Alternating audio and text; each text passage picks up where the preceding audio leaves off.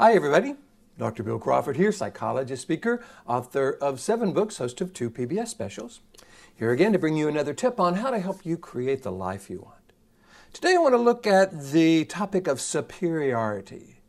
How people can be acting superior and yet really how that might underlie a sense of self-doubt, of almost inferiority. The quote that is really short and sweet that I'm using, sending out to those 5,000 folks on my quote list, is from Duke Rowe. He's from the Texas Medical Center, and every once in a while he'll send out these things he calls popcorn thoughts, really short and sweet. He says he got this from the movie The Help. Basically says superiority has an inferiority complex. Now, let's look at that and see what that means, especially in terms of how it can help us create the life we want. I think the first thing it can do is help us look at other people who are acting superior and ask ourselves the question, is that really somebody whose judgment we want to honor, someone we want to follow?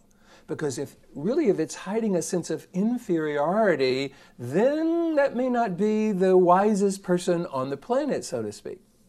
So let's look at the difference between confidence and superiority. People who are confident don't need to be better than others. They are confident in their own self-worth. I don't know, let's see, Gandhi, let's see, Nelson Mandela, the girl that got shot by the Palestinian Taliban about, for speaking up for women's rights or education, Jesus, Buddha. These are all very confident people, but you don't see them as superior, needing to be superior than others.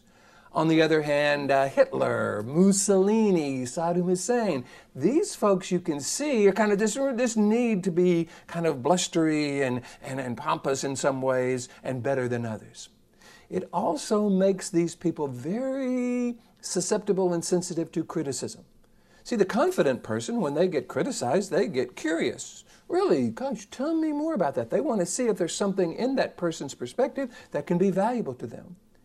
The superior person who's really hiding that inferiority complex, however, gets very thin-skinned, kind of reacts to criticism and criticizes back. You can see this in little kids with a bully on the playground, their need to put other people down to make themselves feel good. Chances are they're experiencing that at home, that somebody's telling them they're not good enough or there's something wrong with them. That's why they turn around and do it to others. Unfortunately, this can leak into our adult life. It often lends a string of failed relationships, bad relationships with business partners, not a very happy person in general. So I think what we want to do when we're looking at other people is be careful we don't get superior about looking at someone who feels superior. We don't have to put someone else down in order for us to feel good. We can maybe get curious about that, see if there's any value in there, and if not, go, okay, well, clearly they have this belief, here's mine, without really getting into the who's right debate component around that. And for those of you who follow my Life from the Top of the Mind philosophy, this actually comes from very specific parts of the brain. My clarity, confidence, and creativity, my CQ model, comes from the neocortex, this upper 80% of the brain. This very purposeful, clear, confident, creative part of the brain that doesn't need to be superior to others. The brainstem, however, that's worried that what people are thinking or what people may be saying, that's that reactive lower brain. That's where we get that inferiority complex and when we can find ourselves reacting to others in this very defensive way.